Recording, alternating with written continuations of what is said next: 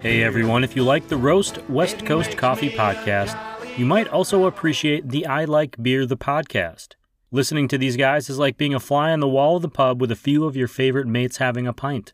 These professional beer appreciators have plenty of stories to share on everything from the mating habits of penguins to their behind-the-scenes brewery experiences. Check out the I Like Beer the podcast wherever you are listening to this show about coffee, or head to ilikebeerthepodcast.com.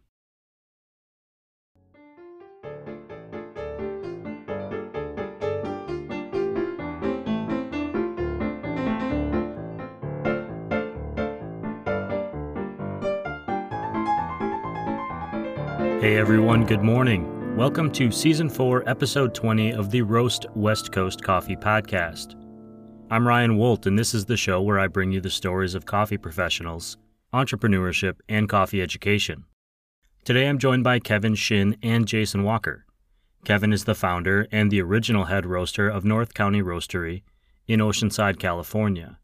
He's also part of the neighboring team at the Finn Hotel, and he developed their Switchboard restaurant. Jason joined this burgeoning empire to take on the challenge of hospitality management and coffee roasting. Because we cover so much during this episode, I'm going to keep this short and sweet, kind of like the cortadito I'm drinking right now. The cortadito is a Cuban variation of the cortado, which substitutes heated sweet condensed milk for fresh milk, which was often historically unavailable to most of the country. And I hope you're drinking something interesting as well, and you get a chance to sit and enjoy it while listening to this interview with Jason Walker and Kevin Shin of North County Roastery in Oceanside, California.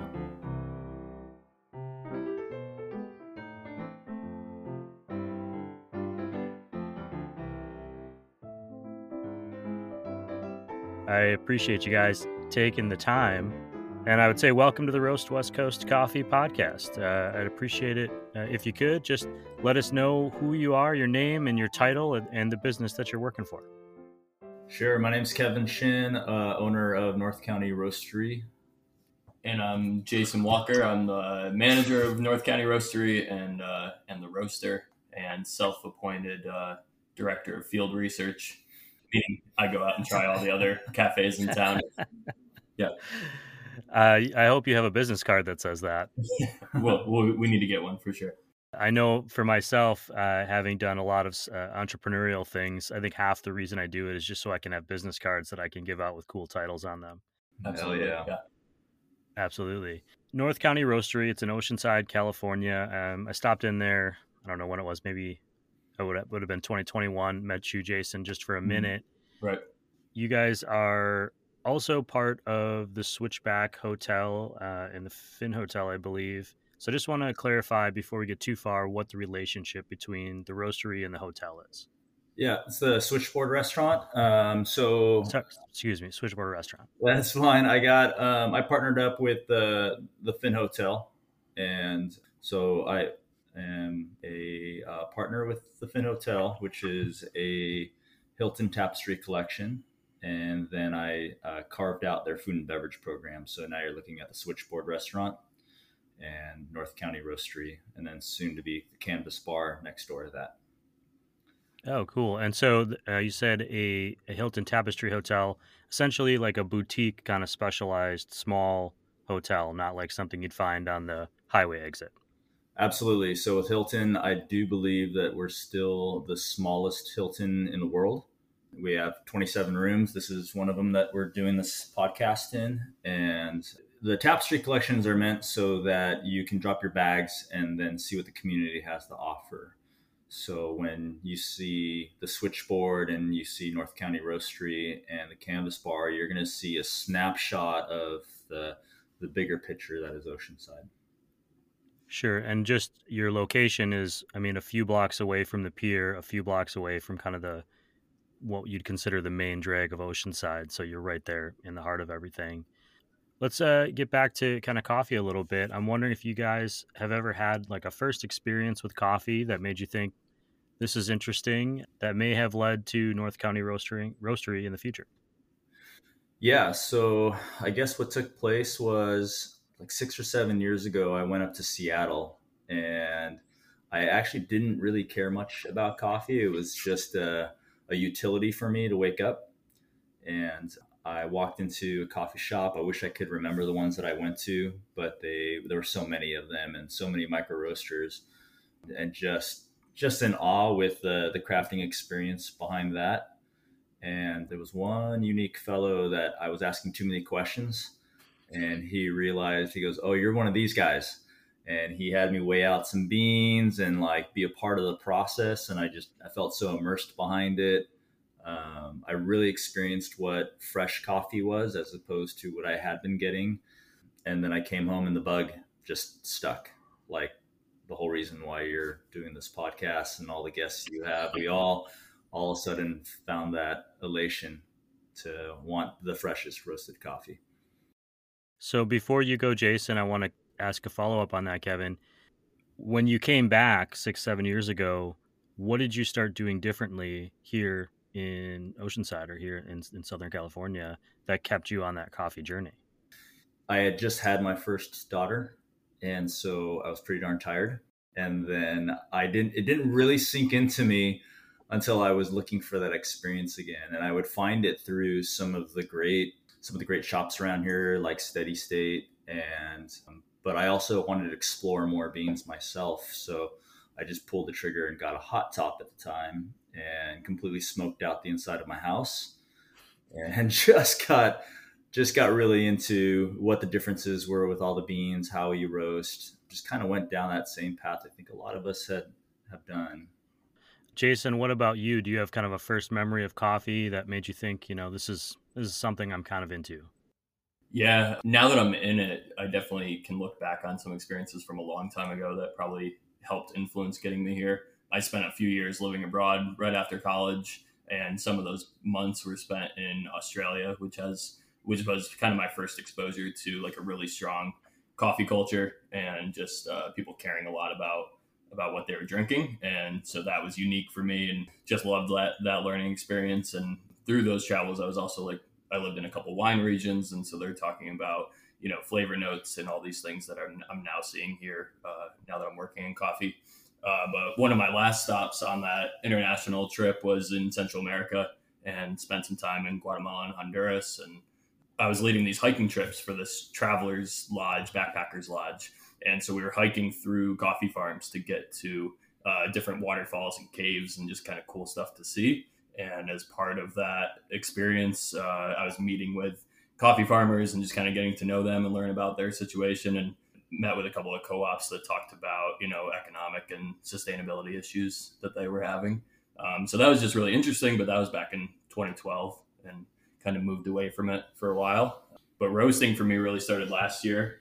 It was probably beneficial for me that COVID happened, as far as just gave me a chance to reset my life. I just kind of looked around at what I was doing and was not feeling super fulfilled in my corporate job, and tried a bunch of different things. I went and took a plane ride down in San Diego and thought I was going to get a pilot's license, and started just looking all over the place for something different that I could do. And then found California Coffee Roasting Collective out in San Marcos, and started going out there and sourcing samples from a bunch of different places, and loving the trial and error and just kind of the experimentation of roasting on their little Mill City sample roaster. So that was my first exposure to roasting. And then I knew that I needed more experience. I'd never really worked as a barista before. So that's when I found Kevin, found North County Roastery, and was able to continue, learning more about roasting through working here at North County Roastery. So did you just apply for a job at North County Roastery, or how did you guys kind of find each other? And it sounds like, Kevin, you were starting a roastery maybe without having a full-time person to roast. You want to take this one? Well, so Kevin's actually been roasting for a long time himself. He's been roasting for 5 or 6 years now. So he was doing all the roasting for North County Roastery at the beginning. But he's a busy guy for sure. He's got his hands all over the place. But I was actually hired on in an assistant manager position. And so I was going to learn how to be a barista. I had restaurant experience from when I was younger and managed a couple other companies, tourism businesses mostly. So it's just kind of a good fit as far as my leadership background and hospitality background. And then the trade-off was, if you look after the restaurant and the coffee shop during the day, you'll get to get your hands on the roaster and take over roasting. So that was the, mutually beneficial relationship we started with. And, Kevin's definitely been the mentor to my roasting journey for sure. Sure. He's the master splinter to your Michelangelo. Exactly. Which that's my official Teenage Mutant Ninja Turtles reference for the show, which I try to get in at least I've heard a couple of those in your previous episodes. Kevin, I'm wondering about kind of the synergy between the businesses, and at what point you decided that you wanted to do a coffee roastery in this space. Just to describe for people, if I'm looking at the front of the building, there's kind of the coffee roastery is in the middle of the block, and then to the left is the cafe restaurant, and then the hotel lobby on the corner. How do you see all of these businesses working together, and how do you prioritize where you are spending your time? This is a big question. It's something that I do. I apologize. So answer as you see fit. But then what was that motivation to say, you know what, I've got this thing over here, and I think a coffee roastery would really make sense for this business? Yes, I definitely wanted to open up a coffee roastery. I was looking around, scouting locations in 2019, and to take a step back, I'm originally from Los Angeles, and I made my way down here by the Marine Corps. They told me to be here. And I remember this building from the past. I think there's a lot of humor in that. If you're an Oceanside resident, you know that this place was, when it was the Dolphin Hotel, it was a different experience. And I wasn't even allowed to, what's that? I was going to say, you could use the word sketchy, right? Sketchy is a good one. The nickname in the Corps was the Dirty Dolphin, and you were not allowed to be within premises of the location. And so when I saw it and I saw what the two owners have done, I was impressed. And it's one of those things where you can be part of the notorious side of this hotel. So, when you're a teenager and you're said you're not allowed to do something, and then you go do it because you're a teenager, it's kind of that feeling. But I love Oceanside. I've always known what it's about. It's the first residency I had as an adult, being in the Corps, and then just kind of planting my seeds here from back in the day and in the 90s. So to see the burgeoning of this city is exciting, but it's really exciting to be a part of it. The two owners here, they love coffee. They might love coffee more than me.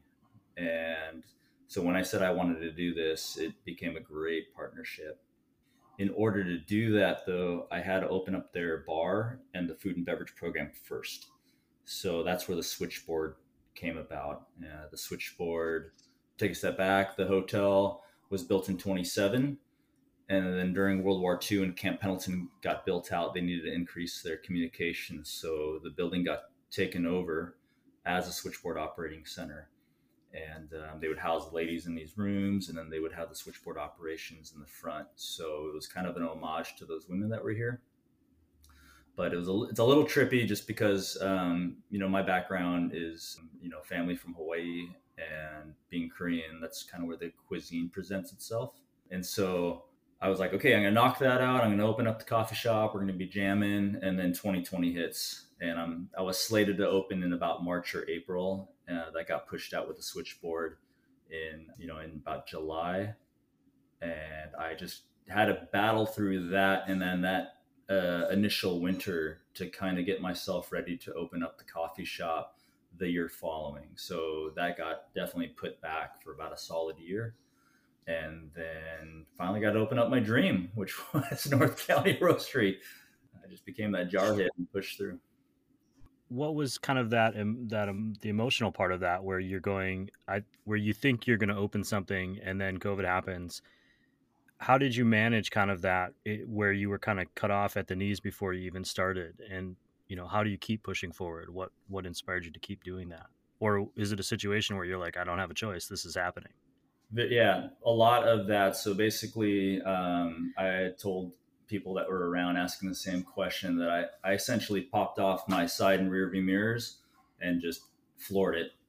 There's really no other way to go at that point. So you're already financially committed.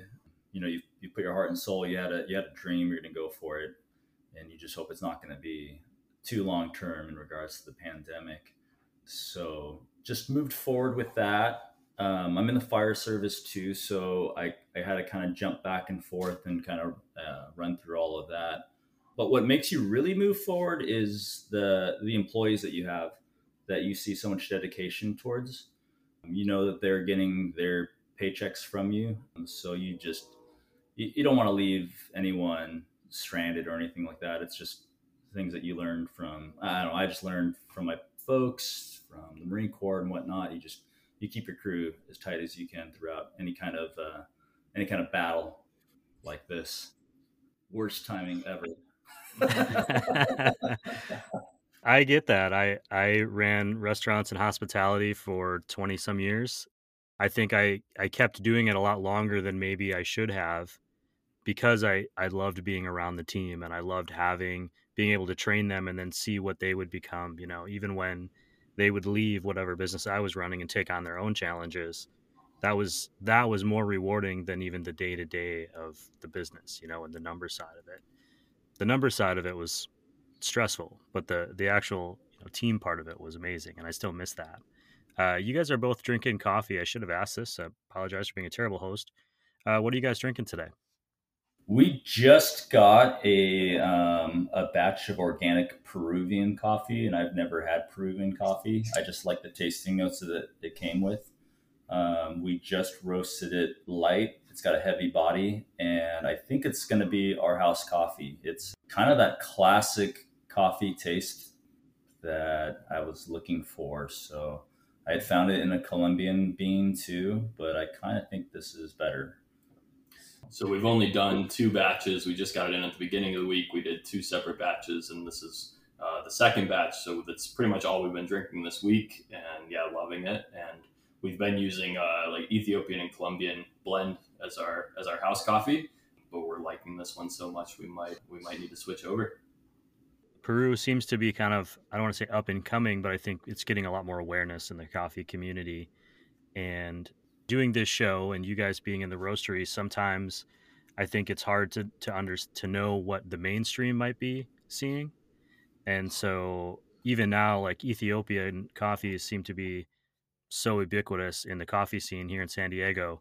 But if I were to say, ask my wife if she likes an Ethiopian coffee, she'd just look at me like, what are you talking about? Like, it's not part of that lexicon yet. And Peru feels like it's kind of on that upswing.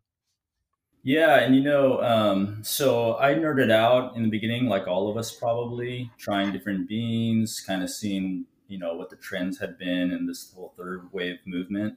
But I also look at myself as like a layman too. I always try to peel back and say, what do I remember? And I feel like there's been like 2 directions with the flavor profile. There's always been this bright citrus feel that people are looking for, almost like the equivalent to an IPA. And then there's like a traditionalist feel where people really do like that, like chocolate, mocha, nutty flavors from the past. And so I try to cater to both of them, and just for myself, because I swing back and forth in regards to what I want. And then I educate from there when it comes to the guests. Then I start kind of showing them the flavor wheel and more about what altitude does and region does, and if they want to go down that path. But I try to start off really broad with anyone who shows up and wants to get to know coffee a little bit more than what they're used to. Sure, that stage that we as coffee drinkers are in matters. I mean, there was certainly a time where I wanted to try every new IPA that came out. And then there was a time where it's like, I just want to drink Sierra Nevada all the time. Like, I don't, you kind of, people go through phases in that. And coffee is in the same vein as beer or wine, where people get real excited and buy a bunch of different stuff and try all these different things. And then there kind of gets to a point where you're like, you know what? I've got a whole busy day. My brain is not functioning elsewhere. I just need the thing that I know I like. It sounds like that's what you're feeling this Peru might be. And talking about that coffee, Jason, I kind of wanted to know a little bit more. You've been learning from Kevin.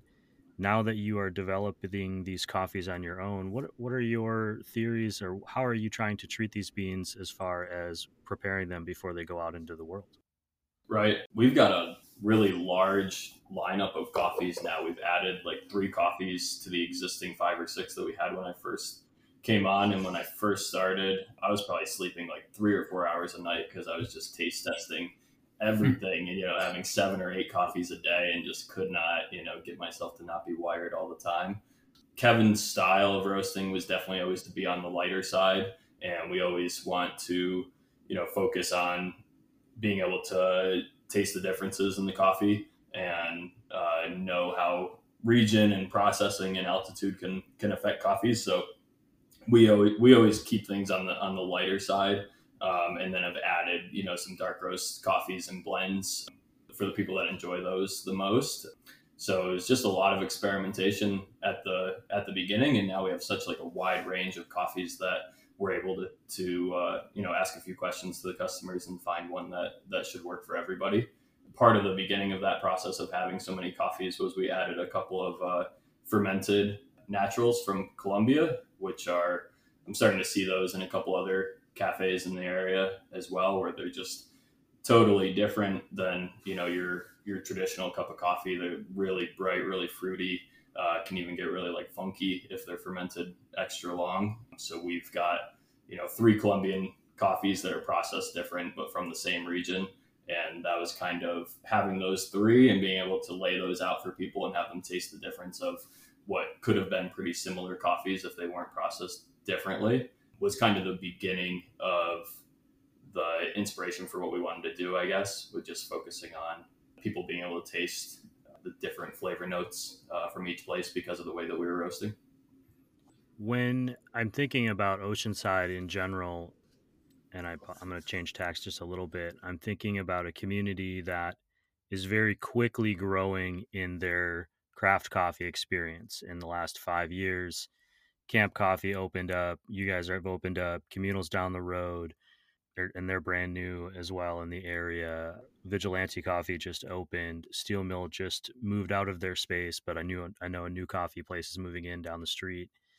How do you attract Oceansiders or tourists to North County Roastery? You're offering them this craft product, but how do you get your brand outside of that, the hotel space, and get people to recognize like, hey, there's this roastery over here doing their thing? And how does the city of Oceanside kind of influence that?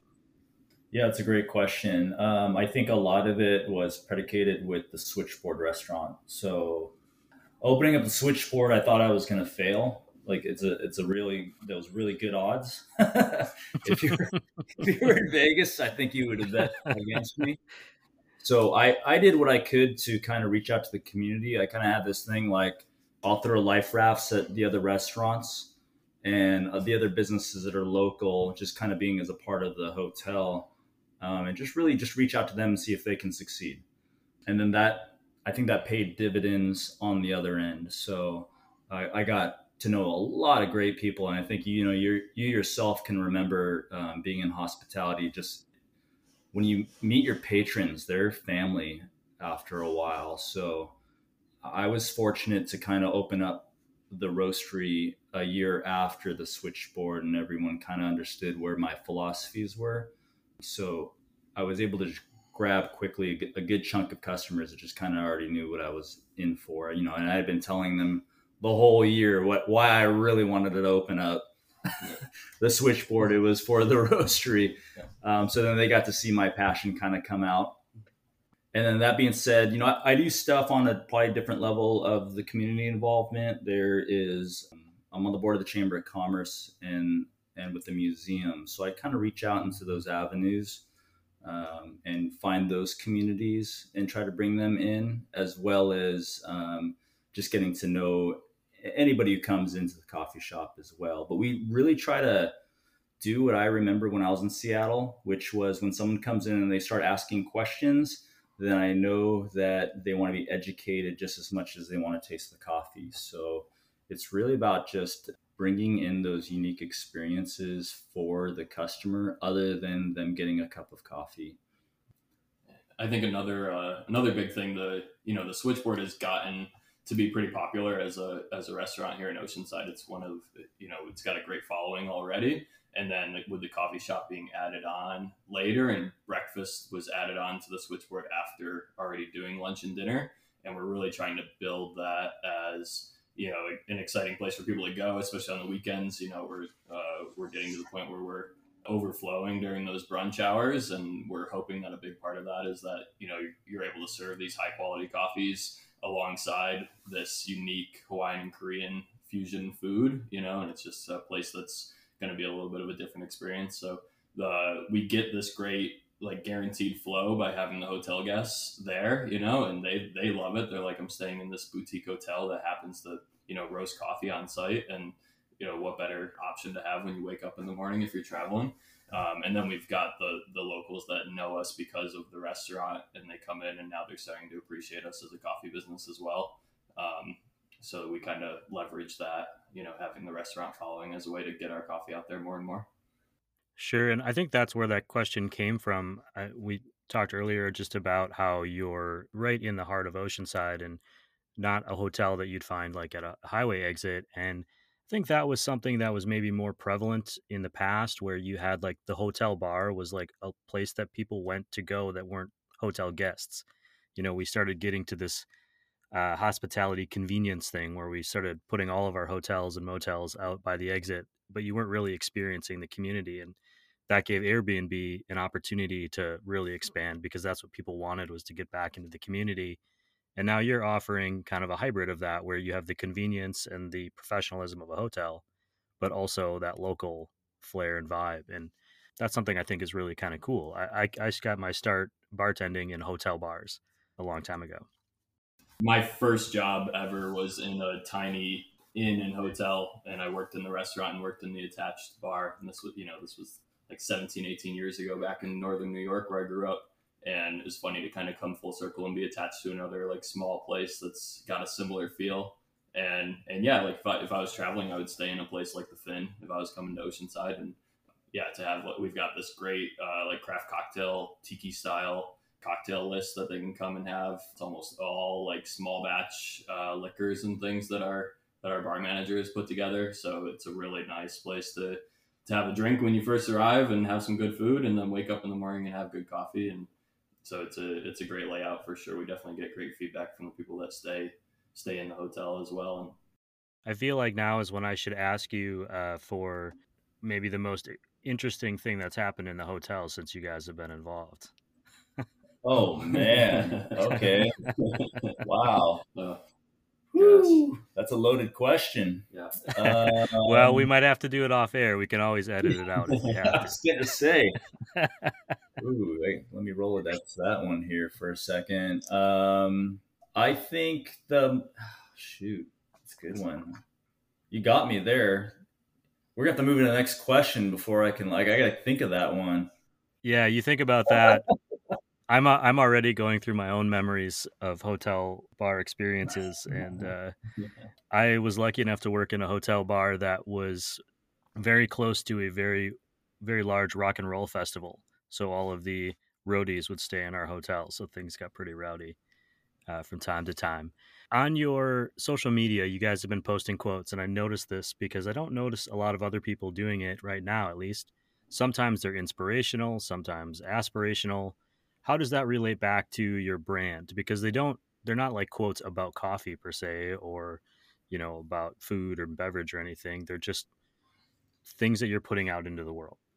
Yeah, come down this rabbit hole with me. So here's how it all happened. So when I had this dream of opening up a little roastery, I envisioned having a coffee roaster, and then I was going to hang up a picture of my mother and I. So I'm a total mama's boy. She inspires me, came from a war-torn country, doesn't know the language, comes here, becomes very successful. So I'm just trying to see if I can even get a percentage of that kind of success in my own life. But that inspires me in the morning. That's like when I see any struggles that I'm having, I can look at that photo and just go, you know what, you'll see a photo of me like in my dress blues as a Marine. I'm hugging my mother, and you may see this Marine, but I'm looking at the one who really scares me, which is my mom. And God forbid she has a wooden spoon, right? So that's That's what I see. So then from there, I was like, well, I would like to actually consider kind of the brand and the mantra of being something more inspiring. What inspires everybody else? What words that do we use in the coffee world that are actually more inspirational? That's kind of where the strong and bold phrase came from. And then that's where I started looking at like just the imagery and the biographies of the people that have been around us and, on this planet. And I told myself, if you're a guest and you're coming in, you're probably tired. You probably need something to pick me up. I can do that with you with the coffee, but I can also give you a little bit of an antidote when you're just trying to figure out how to like kind of push forward. So the imagery that you see in the shop, you look at and you go, you know what? I pale in comparison compared to what these people have struggled through. And today shouldn't be a problem. That's where kind of the quotes come from as well. Just to kind of let everybody know that we're all in this together and there's ways to kind of take that next step forward. Who are some of the people that you do have imagery up? I've been in your shop, but it's been a minute. I'm trying to remember it. But who are some of those people that you've chosen to kind of inspire? And do those change over time, or are they kind of ingrained? Those are the people that we're looking for. They're kind of ingrained. It could probably grow over time. Lately I've been looking at Amelia Earhart. She's just, oh man, she is one bad chick. You'll see like an imagery of the man who was standing in front of the column of tanks in the Tiananmen Square massacre. Unknown individual, didn't even know he was on camera, and he had decided to try to prevent more violence. You got Bruce Lee. That's like my kid hero growing up. You see some of the firefighters in 9/11. It's something that I definitely hold strong to. And on the other side of the wall, you see imagery of, some great people from Oceanside.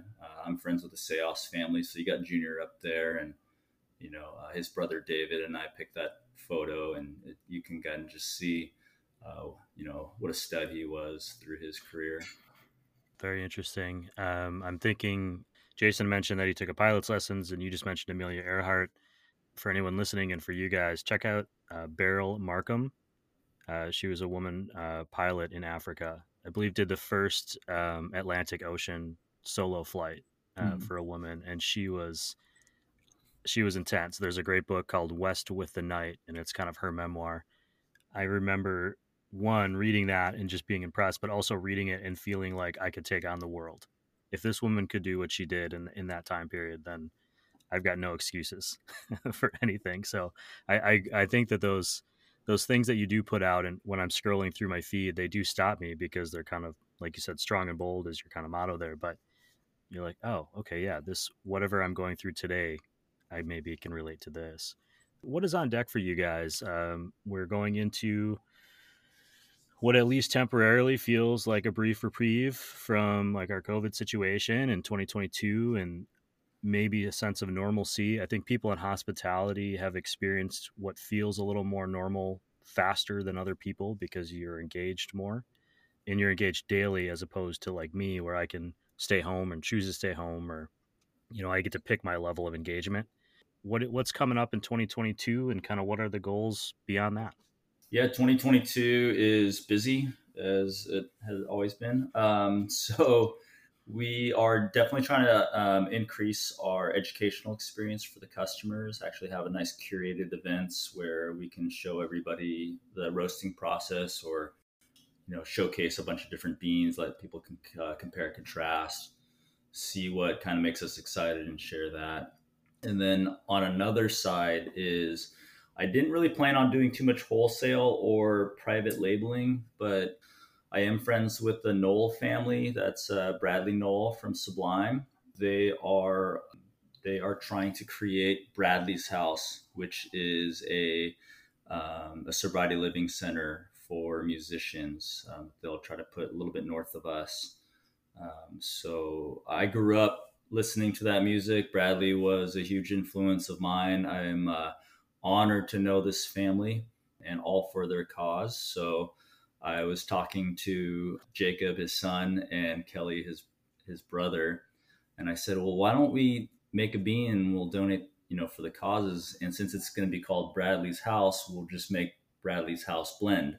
And then that'll be one of our profiles that we'll get out to the people. So they're excited about it. We're excited about it.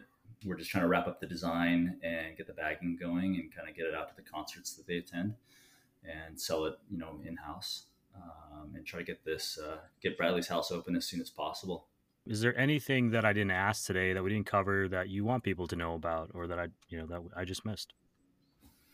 I would just say like the overall feeling that we try to put forward is just to be, one of the most down to earth coffee shops you can walk into. We've always tried to keep coffee affordable and just a welcoming environment. And we want people to know that they can walk in and ask questions about coffee and not feel like they're going to get any sort of, snobbiness or pretension. And just, we're there to help everybody understand and appreciate coffee as much as they can. And, we advertise doing roast alongs so that to the public, so that people can stop by while we're roasting and see that process and watch what we're doing and ask questions. And we definitely just hope to be a place that people that appreciate good coffee can come into and be with other people that are enthusiastic about coffee. I guess the last thing I just want to mention is that we really love our cold brew as well. I think we've got some of the smoothest, tastiest cold brew in town, and probably my plan for the summer is to leverage that cold brew to make a good menu of drinks that we can offer through those hotter months that are cold brew based, and that's something that I'm working on for the next couple months. Very cool. The last question I ask everyone is, when you guys are out getting a coffee, can't choose your own coffee, you're going somewhere else, what are you guys ordering for yourself? As the director of field research, I do a lot of this. Every like you mentioned, there's so many new coffee shops in the area, and I try to get to as many of them as I can, and I'll go further afield for places that roast their own beans and everything. So, first time I go into a place, I'll get a drip coffee, an espresso, a savory snack, and a sweet snack. I'll try as much of the menu as possible. I definitely, for the last 10 years or so, just drank black drip coffee until a friend told me that drinking black coffee is not a personality trait. And I took that to heart and started at least being open to a little bit more, variety. So I'm like a oat milk flat white if I had to choose something a little bit fancier than a drip coffee. Yeah, for me, outside of, I'll always show up to the first place and get their pulled espresso, and then usually occasionally go towards their black. But the reality is, when I get used to a place, I'm ordering cortado nonstop. I'm not a big heavy milk person, but I do want some of it. And that's like the most perfect version of coffee for me, I think, is a cortado. I'm a black coffee guy, which is why I do the hosting and I'm not the guest, because there's just no personality to interview. Yeah, I definitely took that a little personally when my friend mentioned that. But oh, I think that's fantastic. I haven't heard that, so that's what I'm going to take with me today. I'm going to write it in my notebook and just look at it every day and say, you need to expand your horizons. I really appreciate you guys taking some time to chat with me. I know you guys have a lot going on and you're very busy. I'm looking forward to getting over to Oceanside again. Anyone who listens to the show knows that I live near there. I appreciate what you're doing, and I hope you have a great summer. Hey, appreciate you. Thanks for getting the word out. We love all these other coffee shops that are coming about, that have been here, that have maintained the legacy. I think more is more. There's a reason why they call it Hop Highway, and if someone can come up with something clever down this coast, I think we can come up with something too for that, and really show the world what we've got for coffee around here. Yeah. And I think I'd regret if I didn't say, thank you for having the podcast. When I was choosing what to do next, one thing that I loved about coffee was how much free education was out there, and how welcoming the community of coffee was. So, I was reading Sprudge build outs, reading daily coffee news, Scott Rao books, all that stuff, but then found your podcast pretty early on too. So, thanks for taking the time to interview everybody and keep the enthusiasm going. Yeah, you're a stud, Ryan. Yeah. I knew there was one person listening, so I just had to keep going for you, Jason. Yeah.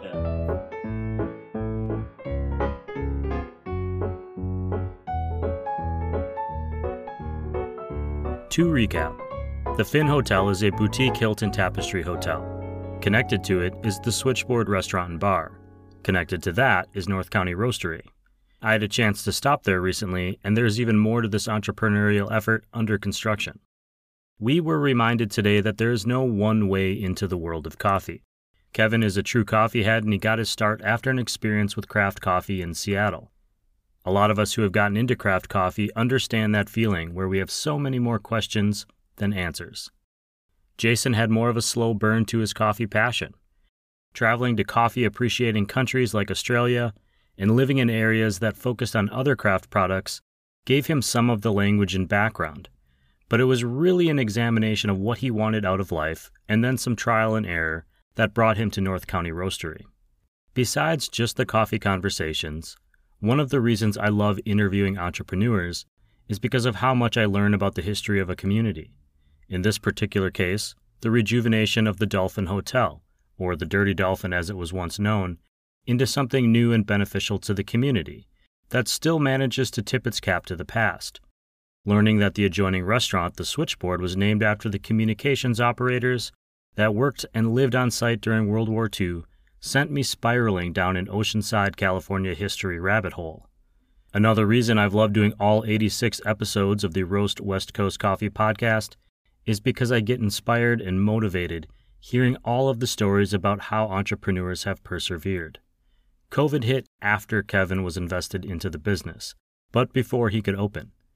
There was no turning back, so he tapped into his well of experience, put on some mental blinders, and pushed forward. Sometimes the only way past a tough moment is through it. With COVID, there was, and there is, no avoiding it. Kevin found his motivation to keep pushing forward in the lessons he learned from his mother, and in the employees and the team that he feels responsible for. The North County Roastery's de facto motto is strong and bold. It seems to apply to more than just the coffee. I know the Bradley's House Blend coffee is still coming soon, but if you want to learn more about the efforts of the Knoll Family Foundation to build a 6-bed recovery facility that will provide treatment for people in the music industry with opioid addiction, I'll add links in this week's newsletter on roastwestcoast.com. And if you want updates on North County Roastery, follow at north.county.roastery on Instagram, that's periods in between each of the words, or head to northcountyroastery.com. Thank you for listening to the show today. I'll be back with the last Coffee Smarter session of Season 4, and the last episode of Season 4, and our second with Jared Hales of Hasea Coffee Source later this week. We'll be talking all about flavor extraction of coffee and a little bit about the vague language surrounding it. I also want to thank this show's other coffee industry partners, including Leap Coffee. The team at Leap is celebrating their 6th anniversary on Friday the 15th. They've got a special coffee release planned, and they sent over a discount code for you to use if you want to buy some of their coffee online. Head to www.leap.coffee and use the code BDAY6, all capital letters and the number 6, to get $6 off any order of 2 bags or more. BDAY6 is the code, and it is good through Sunday, April 17th. Our other partners deserving shoutouts are Café Laterre, Ignite Coffee Company, Moster Coffee Company, Maria Coffee, Steady State Coffee Roasting, Coffee Cycle Roasting, Camp Coffee Company, Cape Horn Coffee Importers, First Light Whiskey, and Zumbar Coffee and Tea. If you are looking to get some good coffee or whiskey or green coffee, they are a great place to start. All the links to the partners are on the front of roastwestcoast.com. Just check out the list on the right-hand side of the page. If you are looking for a job in coffee, check out the Coffee Jobs thread on roastwestcoast.com. It's still new, but it's always growing. Industry partner Camp Coffee Company is hiring for a shift supervisor right now. All the details are in the thread, or follow at WeAreCampCoffee on Instagram for job opportunity updates. This episode of the Roast West Coast Coffee podcast has been written, produced, and recorded by me, Ryan Wolt. I hope that this show has found you happy, healthy, and with at least enough sanity and coffee to make it through another day. And please, always tip your baristas, and be sure to drink good coffee.